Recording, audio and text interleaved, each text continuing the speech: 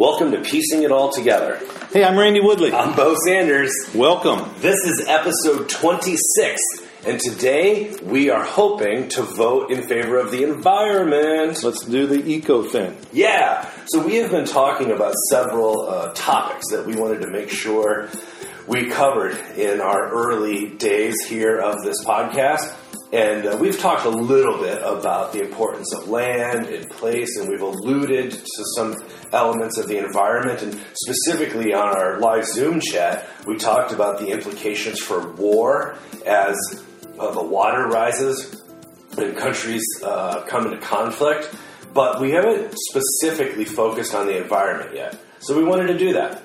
Yeah, and this, to me, this is arrows in my quiver. This is my main concern. Yes. Is the environment. If we're not protecting Mother Earth, there's not going to be anything left for us to have all these other arguments on. Right? As you've said before, if there's no agriculture, there's no culture. That's right.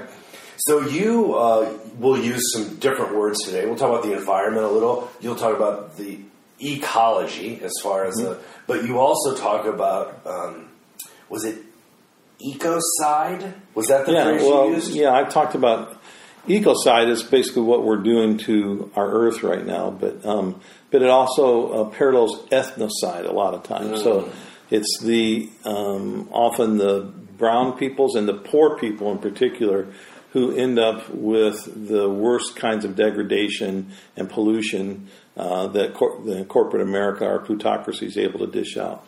Yeah, I've only recently become aware of how prevalent these issues are, specifically around just little things like where garbage dumps go. Yeah. And for communities that can't protect themselves from becoming waste sites. Yeah, and nuclear waste dumps. And, But if you look at it through a racial lens, it is unbelievable how that whole system works. Yeah, so there's a lot of intersecting issues involved with this.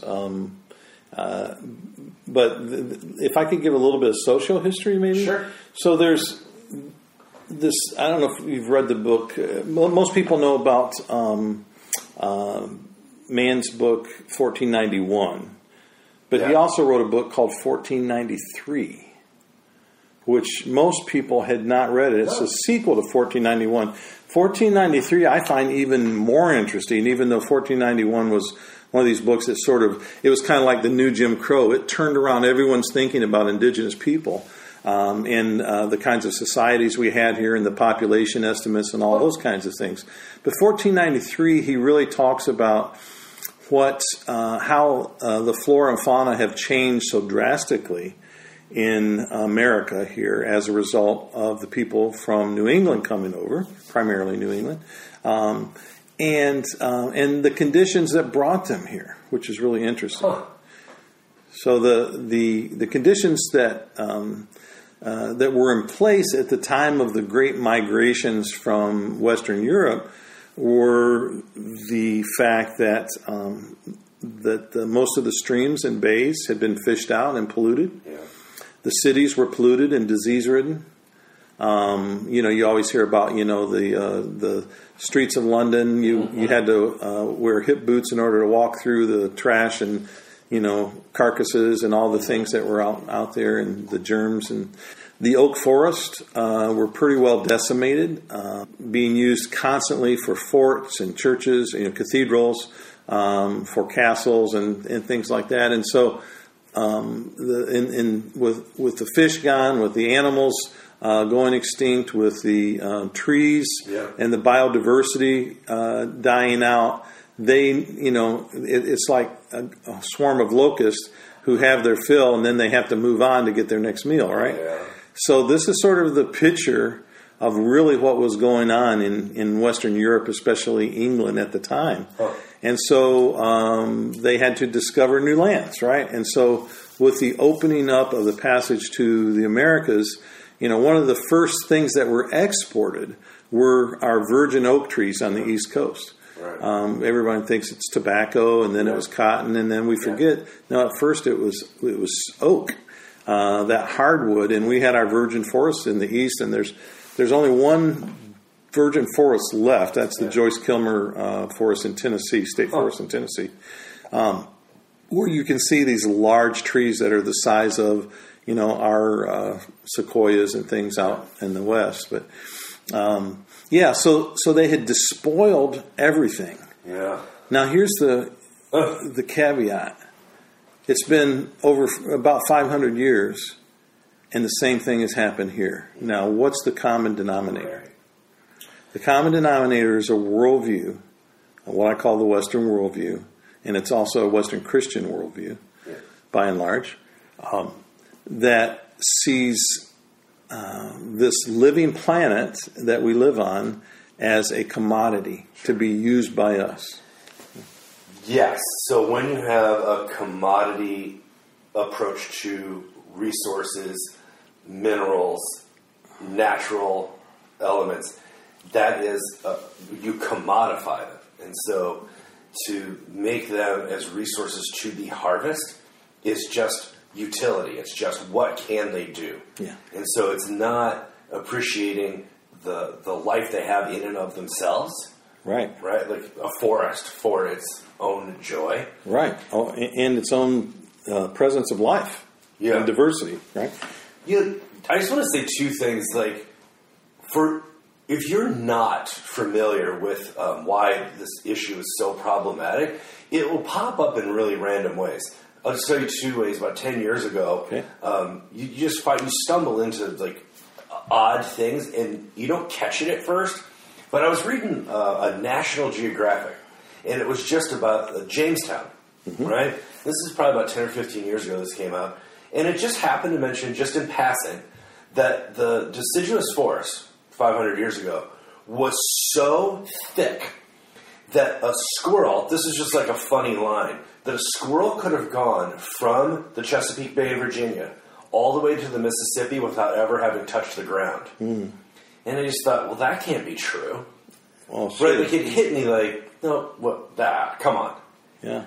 But if that's true, or even close to being true, and you realize just the sheer number of trees that would have represented, and how the way that we farm requires for those things to go away. You have to modify the environment in order to farm the way we do. Yeah. Now, the other thing, I don't want to create sort of like this fully wooded myth, is that the indigenous people on the East Coast and the Southeast and the Northeast had already done all the clearing to create villages and places to grow their corn, bean, squash, sunflowers, sunchokes, peppers, all of those kinds of things. And so that there were still, not in a monocultural way and not in this giant vast, it was just every village had its sort of own giant plot. But there was all these things that were already cleared in which all these crops had been growing for thousands of years, right? Yeah. And so it wasn't just this wooded, because sometimes you'll hear people say, that it was just this vast wilderness, right? So it was this vast wilderness that was already cleared out. And that also sort of begs a little bit of tugging at this American myth that, the settlers moved out and had to, cut down all the trees and plow the ground. No, the first thing they did was they took over all the native villages, right? That already were set and had been being planted for thousands of years. So, so I just want to mention that. It was a vast wilderness, but it was a wilderness that was already being macro-managed well. That's good clarification. The second one that popped up for me was, remember when the earthquake happened? This is probably more than 10 years ago. Right. I remember in the days following the earthquake, news stories would come out trying to explain, like, why that earthquake was so devastating. And you stumble into a colonial history where you realize, like, what you said about the trees being shipped back. And you think, really? And so they mentioned, if you go on Google Earth, had just come out at that point, if you go on Google Earth and you look at the island, which is completely cut in half, right, by a colonial line, right? One half, the east half is wooded, and the west half is not. And that happened because when Haiti got its quote-unquote independence, its penalty from its colonial occupier was to deforest and ship back the wood to France. And you think, that's why the mudslides were so devastating, is because the hills had been deforested as payment for its independence to get away from its colonial overlord? Like, what is happening in this news story? And then, to build their houses out of cement, they have to actually ship in the cement in order, from a colonial power, in order to build the houses. And that was some of the most devastating, because this giant cement roofs and floors and everything were caving in, right? Yeah. So, and by the way, cement is one of the largest polluters out of the largest industry, which is the housing industry. But cement is one of the most vile polluters of any of the materials that are made. So I just bring those two things up to say that, for people who are not familiar with how problematic our relationship currently, the capitalist structure, right, is with the commodification, the commodity culture, it'll pop up in weird news stories. Like, you just be reading about something like, right about natural woods. Right. So, like, Nick Offerman will get a show, and they'll highlight how he's become a wood. He works with wood. He's a carpenter now, and he'll talk about the old forests. Right. And so it'll pop up in weird places, and he'll mention this thing. Or when there's an earthquake, like in Haiti, and you think, well, why was it that devastating? But it's those places where you catch the remnant or the ghost, the specter of this mentality that you're talking about in really obvious ways if you know what you're looking for. Well, and another place that intersects, of course, the most obvious, which you might miss if you're just a sort of like a in the dominant culture, and you just assume that everything just sort of happened to get you there in a good way, is that when you commodify your resources, and especially under a sort of unbridled capitalism, then number one, you have to have more land. So, like think of tobacco and cotton, etc. So you have to kill more natives and move more natives out in order to have that. And then you have to bring in slaves to work that land. First, the natives were slaves for about 150 years before West African chattel slavery began. And then after that, it was just a problem with the native people always being able to run back to villages and knowing the land. And so it was much easier to bring people who were not familiar with the land. And that was the beginning of the slave trade. And they just produced more and more commodities. That was the whole point. It had nothing to do with people feeding themselves, feeding their families, and it had nothing to do with the kind of sharing that the native people were already doing among each other and cooperation. And so it became this, vile, ugly thing that would just set out to really destroy the earth. And now we're reaping the consequences of it. Right now we have our topsoil is disappearing. Our forests are shrinking tremendously. The rainforest covers less than 6% of the planet now. That's a big change. We're losing our diversity of species. I can't remember how many species of plants, insects, animals we lose daily, but especially our big fish and our big mammals. Most of those things that we've grown up with, tigers and giraffes and whales and other things, they say by 2050 we'll lose 50% of our large mammal species. And our children, our grandchildren will never be able to know that except for in the same way that we know dinosaurs, right? So, tell me about a giraffe. Dad, were you around, or Grandpa, when giraffes were here? Our coral reefs are dying. Desertification is advancing. All the plants, fish, insects, birds, animal species all going extinct. And our oceans and our water systems, our aquifers, are all being depleted beyond their recharge rates. And so, we are headed for serious, serious trouble, because that not only affects the earth herself, which I believe, and our indigenous peoples believe is alive, that it is something that we live in relationship with, and we are part of that relationship. We're connected to it. And what happens to the earth happens to ourselves, and vice versa. but it also will affect human health. It'll affect health by the devastation of the disasters that are occurring. It'll affect human health by waterborne diseases, and as new glaciers continue to melt, they unleash bacteria and diseases that have never been around before.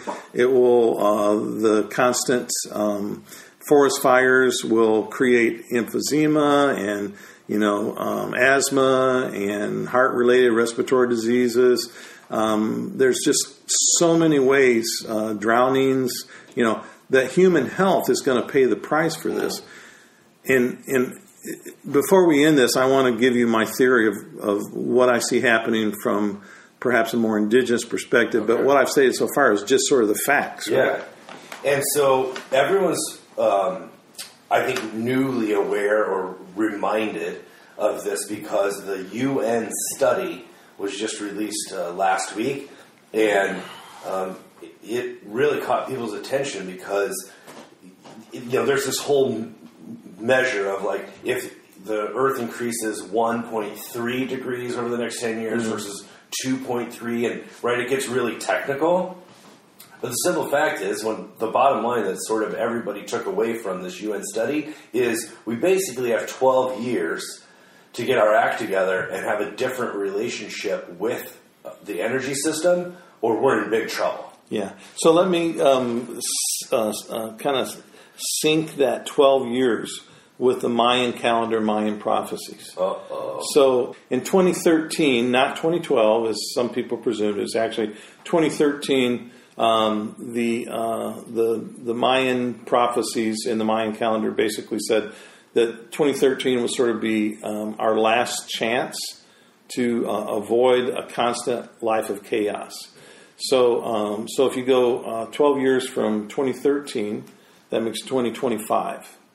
So that's right at the same time, right? Wow. So and what they say is the Mayan said, if during these 12 years, this sort of padding years that we have, that we don't make world peace, that we don't begin to live in the way with the earth that we're supposed to, that we don't stop our wars, then we will be in a constant state of chaos and it will be unretrievable at that point. Now, there are other tribes that have similar things that coincide with that. There are Hopis and the Mohawks and others who have sort of substantiating prophecies. Now, I've never been, really put a whole lot of stock in prophecy, but the signs are too clear for me that I'm fully on board with that. I think that's true. So this is a time that we have to totally wage peace, shalom, deyukti, hojon, whatever you call it, Ubuntu, whatever it is, we have to begin to bring peace to this planet and well-being to all of us together. Because the planet is fighting back. Mother Earth is actually fighting against us, who are trying to be the top predator. We're trying to be. It used to be that if you sort of look at the big picture of Earth energy, that phytoplankton are actually the entities that create the most energy on Earth. Believe it or not, and that plankton eat those phytoplankton. So they're the number one consumer of plankton. All this is going on in the ocean without us even knowing it, right? Earth's got this way of doing things that just takes care of itself. And so everybody else after plankton are just tertiary consumers. Wow. Mammals, us, everything. But even insects, just tertiary consumers. But now, in the last 50 years, we have, especially non-renewable resources, we begin to tap out the earth for her resources. Yeah. Talking about the water and the minerals and everything else, to the point where we have now challenged that natural cycle. We've challenged the way that Mother Earth does things, and that we have become now the number one consumers of energy on Earth. And the Earth is fighting back. The Earth is shaking us off. And it doesn't matter what your philosophy is. You're going to suffer with everybody else. It doesn't matter, if we don't stop what we're doing and let the earth back at rest again, then we're all going to pay the price for it. And we may even lose our chance to to be those co-sustainers of this good earth that we have the privilege of being. Now, to some people that might sound really weird, right? Yeah. You think? Yes. I think that's for some people that's going to be a new concept or a novel way to think about it. Yeah. Yeah. So that's you can, even if you just want to think of that as some sort of a metaphorical analogy or something like that. It's a poetic way of speaking. Yeah, I believe it's real, but think of it whatever way it works for you to actually do something about it. I had an interesting experience about 5 years ago. So when I was evangelical, we would go on mission trips. Mm-hmm. And now that I work with liberal mainline folks, we don't do missions, right? Because we recognize the colonial legacy. So we do service trips. They're exactly the same, except we don't try and lead anyone to Jesus. Uh-huh. We just go to native reservations and help fix up elders' houses or people who need wheelchair access or whatever it is. We build ramps and we do roofs. It's the exact same thing, but just, kinder. Right. And we don't try and lead people to Jesus. Anyway, so we call them service trips.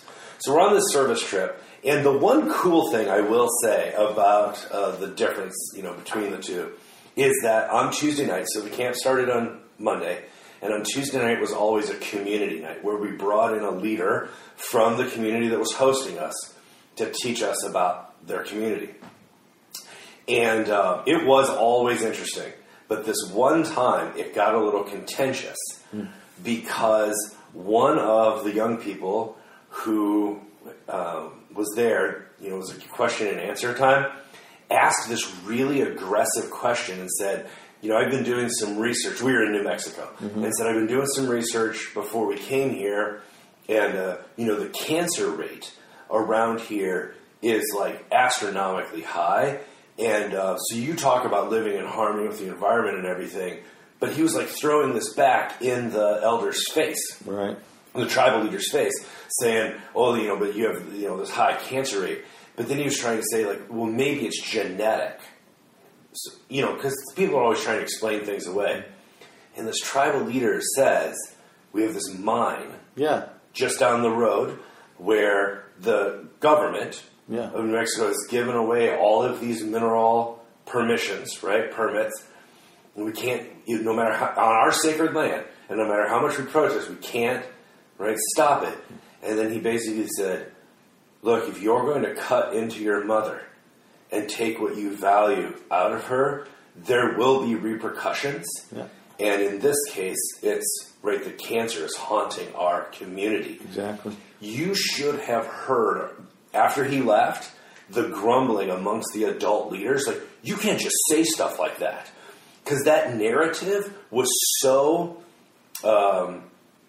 troubling to them to frame it like that. Right. And it called into question the entire approach we take to mining and minerals and resources. It was eye-opening to me because I was familiar with that kind of poetic, if you want to go that way that the tribal elder explained it. Mm-hmm. But it was new to the other Christian leaders who had brought their youth on this service trip. And the amount of grumbling and frustration that evening was tangible. Yeah. So another way to sort of think of this in capitalistic terms is the money that it costs to fix these problems, right? Yeah. So if we're going to continue having these natural disasters, it's going to continue. I mean, the scale, if you look at the cost in the billions, it's just been almost a constant, not quite constant, but almost just this, constant move up to the multi billions and billions of dollars that it costs each year, more and more to deal with these disasters. And we start talking about, national debt and those kinds of things. We're just asking for it. We're asking for it. And war does the same thing. And so we have to begin to live in a different way. That's the bottom line. We all have to do it individually, and we have to do it structurally.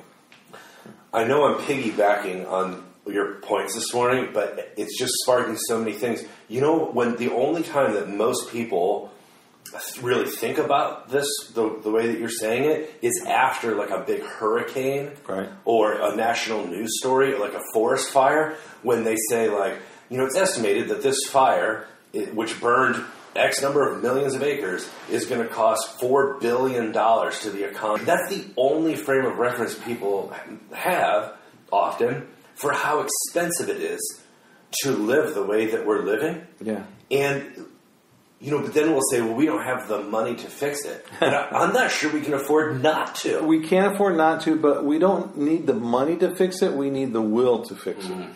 That's the problem. The will is not there.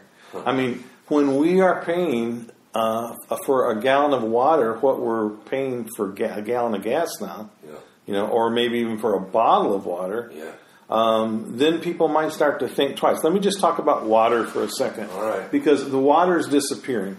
The aquifers are being overpumped, like I mentioned, beyond the recharge rates. I think the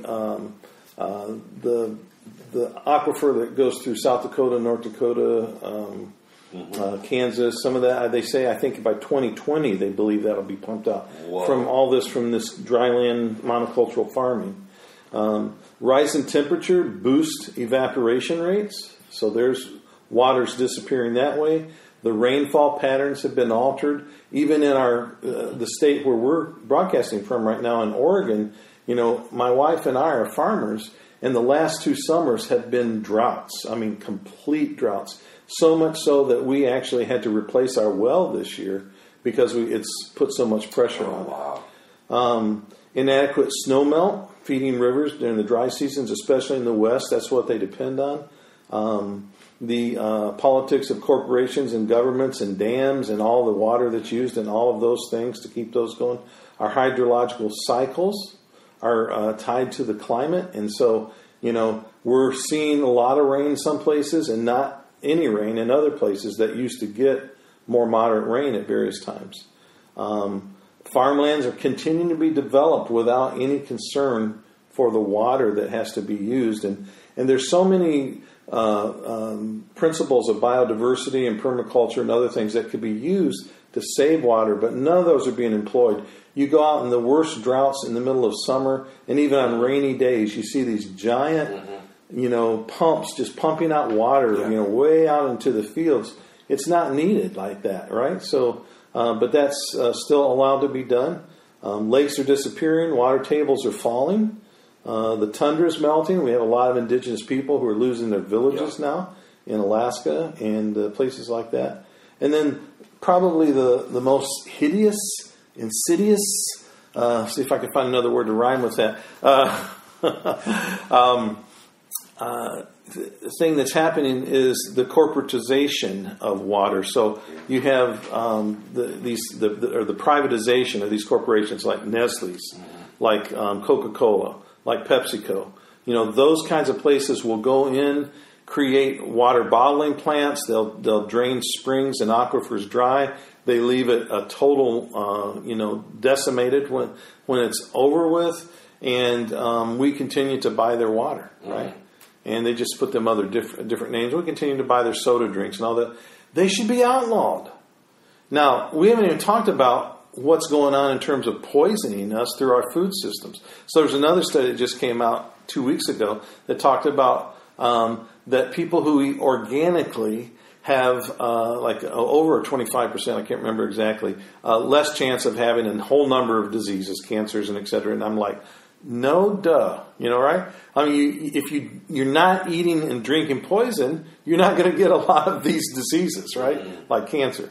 And yet, we can't even, in states who are as liberal as Washington and Oregon, we can't even win a law against in this plutocracy, right? So that means you're fighting against the corporates, right? Because that will just say you have to label your products as GMO, genetically modified, which is another whole area. We just tried to say you have to tell us which food that you produce is genetically modified, and they're fighting against that because they don't want you to know. They don't want you to know the poisons they're spraying. They don't want you to know the genes they're modifying. They want you to stay ignorant and and die early, right? So this is serious business when we're talking about our food and our water is going away. When we only can buy food that is poison and only buy water and by the way, we haven't talked about plastics and particleized plastics, but usually sold in plastic bottles. That at one day that even maybe even a middle class person will barely be able to afford to have water to drink, much less to use for anything else. And that's going around all around the world. There's about 6 companies around the world that are privatizing water in Africa and South America and Central America and in the United States, trying to get a hold of city water production, city water management, and all these springs around. We had one up at Hood River. They wanted to come in, Nestle's, and we had a big battle against them. But this is just going on constantly around us because we've allowed these corporates to be able to just come in and destroy our planet. Yeah. And somehow we have to stop it. So we've been talking for about half an hour now. We have covered a wide array of problems. And I'm sure we could talk for hours more just detailing the various issues. But, I mean, we've just touched a little bit on the forest fires, which, every summer now is like a national news story. And, I know people who are retired Forest Service, and they're not supposed to even be going out to fight fires because they're retired, that are getting constantly, during the summers, they have to be called back into service because, the way that the forest fires now are just every summer is a huge, huge issue. There just isn't the ability to fight them for what we've budgeted. It has escalated so much in the last 15 years. Yeah. We have floods. Now we have these mega storms. We have more mega storms. Right. So we haven't even barely touched on any of this. No, we're trying to just give the big picture here. So, and I've been watching this since the year 1999. I've been watching the rise in all of these diseases. This is why I diseases. Yeah. So I want to. At this point, people are probably feeling pretty overwhelmed, right? So I actually want to give a few, pieces of advice that you can actually do something. Okay. So this is if there's actually something that I can do about it, lay it on me because I'm tired of hearing this, right? Okay. So I want to name a couple things, okay? And some of them may seem trite, but I believe that they may help you reconnect with the place that maybe you really want to be at with the earth. So the first thing I would say is restore your connection with sacred water and sacred earth. Restore that connection. Realize that you are part of this earth. Find that place on this earth that gives you peace. Allow the animals, the birds, etc., to speak to you in whatever way that works for you. And even every morning, take that water seriously. When you get your first drink of water or whatever, and give thanks for that, how precious it is. And just restore that connection that needs to be restored. You once told me that water is sometimes called first medicine. Yeah, that's right. That helped me so much. And we can't live without it. I mean, we only get 3 days, right? Anything. Our crops need it. Our animals need it. We need it. Nothing is going to work if we don't have water. So for us, for Keetoowah people, those springs are sacred. Those rivers are sacred, and we have to protect those. And allow the fish to have a place, and etc. So restore that sacredness. That's a personal thing that everybody can do. You might even pray over, get up in the morning and you have a glass of water, regardless of what your system of belief is. Just pray over that water and give thanks for that water, and then drink that water. Secondly, I would say that you have to begin to deconstruct your own Western worldview. We've all been affected of it. It doesn't matter who we are. We've all been affected by this Western worldview that is dualistic, that is hierarchical, that is, categorical, extrinsically categorical. All the sort of bad things that I think we've mentioned on the program before, but especially this dualism to think that we are not part of this earth and part of this water. We are indeed walking earth. And when we destroy the earth, we are destroying ourselves as well. That's even in the Genesis account. Is Adam is from the dust, right? Yeah. From the dust you come, from the dust you shall return. You're walking dirt. Yeah, we're made of the same stuff, the same salts and minerals, and etc. Yeah. So another thing is to find ways to empower indigenous people who have maybe their people have lived for thousands and thousands of years on the same land that you're on, to be a part of influencing the decisions that are made. And that people will have to get creative, but they should be serving on fish and game boards. They should be serving on business councils. They should be serving in city government and state government. Indigenous people's perspectives, who still have a traditional perspective, need to be influencing the decisions that are made. Another one is to just pray for the earth, to not forget when you're in your prayer life, if you have a prayer life or your meditations or whatever, meditate and pray on asking for help for Mother Earth. That the earth would live and be healthy just like the rest of your family. Can I just mention that if you're a person of faith, one of the disciplines that I have took up about 10 years ago is that when I pray, I don't close my eyes to block out the world that God loves so much. I intentionally have to find something beautiful that God made, like a tree out the window, to focus on.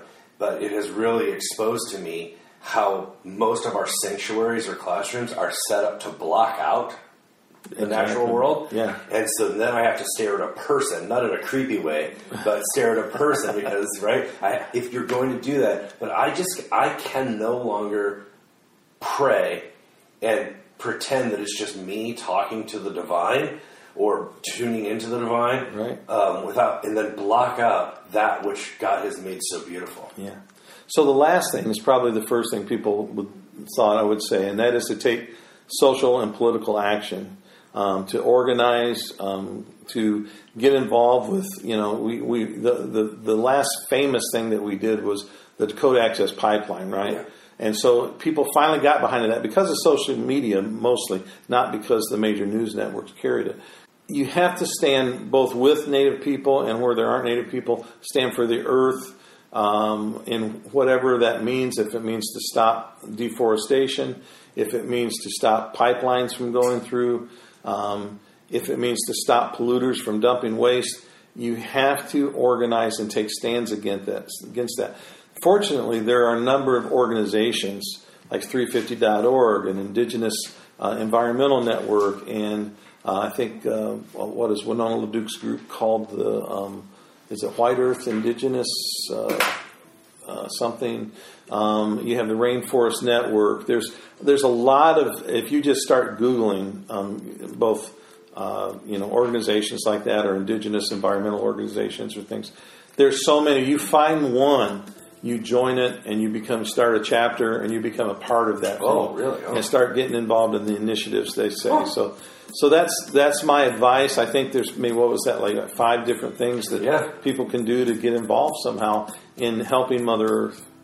Yeah.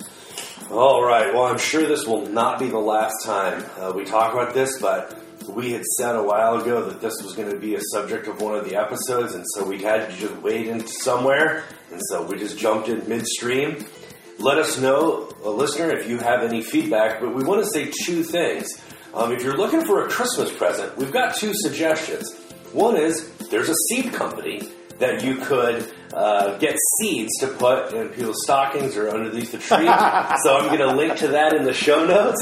I think seeds would be a great thing to give. Sure. Grow your own stuff. We didn't even talk about that, did we? Yeah. There's also a children's book.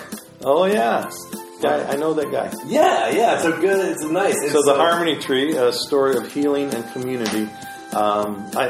Thanks for being here. I didn't know you were going to bring these things up, right? So I'm a little bit embarrassed, but I really believe in what that book teaches, and it teaches the kinds of things we're talking about. All right, so you got seeds. I'll link to that in the show notes. We've got a children's book. These are great Christmas presents. We also want to say thank you to our Patreon supporters for stepping up and supporting us. If you would like to support us financially, if you like what you heard, if you want to be a part of this conversation, follow the link in the Patreon below and sign up, and we will be in contact. We also have a live Zoom coming up that we'd love for you to be a part of. Yeah.